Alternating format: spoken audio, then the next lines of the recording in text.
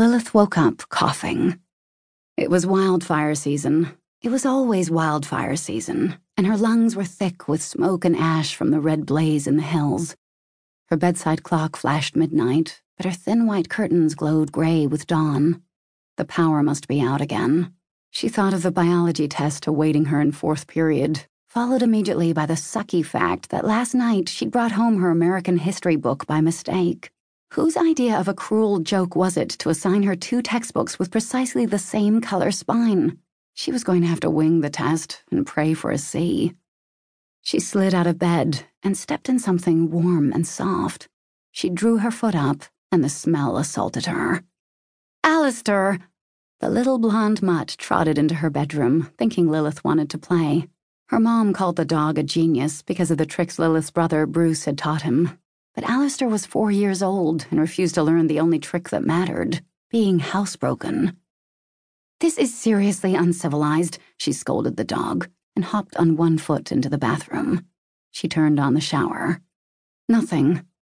"Water off till 3 p.m., her mom's note proclaimed on a sheet of loose leaf taped to the bathroom mirror. The tree roots outside were curling through their pipes, and her mom was supposed to have money to pay the plumber this afternoon, after she got a paycheck from one of her many part-time jobs. Lilith groped for toilet paper, hoping at least to wipe her foot clean. She found only a brown cardboard tube. Just another Tuesday. The details varied, but every day of Lilith's life was more or less the same degree of awful. She tore her mom's note from the mirror and used it to wipe her foot, then dressed in black jeans and a thin black t-shirt, not looking at her reflection. She tried to remember a single shred of what her biology teacher had said might be on the test. By the time she got downstairs, Bruce was tilting the remains of the cereal box into his mouth. Lilith knew those stale flakes were the last morsels of food in the house. "We're out of milk," Bruce said. "And cereal," Lilith said. "And cereal. And everything." Bruce was 11 and nearly as tall as Lilith, but much slighter. He was sick. He had always been sick. He was born too soon, with a heart that couldn't keep up with his soul, Lilith's mother liked to say. Bruce's eyes were sunken, and his skin had a bluish tint because his lungs could never get enough air. When the hills were on fire, like they were every day, he wheezed at the smallest exertion. He stayed home in bed more often than he went to school. Lilith knew Bruce needed breakfast more than she did, but her stomach still growled in protest. Food, water, basic hygiene products, everything was scarce in the dilapidated dump they called home.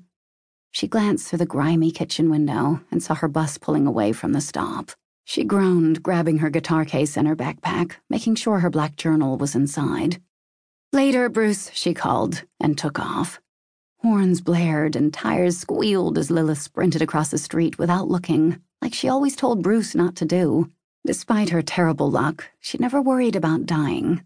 Death would mean freedom from the panicked hamster wheel of her life, and Lilith knew she wasn't that lucky. The universe, or God, or something wanted to keep her miserable. She watched the bus rumble off and then started walking the 3 miles to school with her guitar case bouncing against her back. She hurried across her street, past the strip mall with the dollar store and the drive-through Chinese place that was always going in and out of business. Once she got a few blocks beyond her own gritty neighborhood, known around town as the Slump, the sidewalks smoothed out and the roads had fewer potholes. The people who stepped outside to get their papers were wearing business suits, not the ratty bathrobes Lilith's neighbors often wore. A well-coiffed woman walking her Great Dane waved good morning, but Lilith didn't have time for pleasantries. She ducked through the concrete pedestrian tunnel that ran beneath the highway.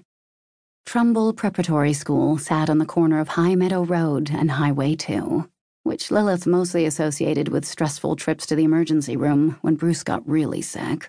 Speeding down the pavement in her mother's purple minivan, her brother wheezing faintly against her shoulder, Lilith always gazed out the window at the green signs on the side of the highway, marking the miles to other cities. Even though she hadn't seen much, anything outside of Crossroads, Lilith liked to imagine the great, wide world beyond it.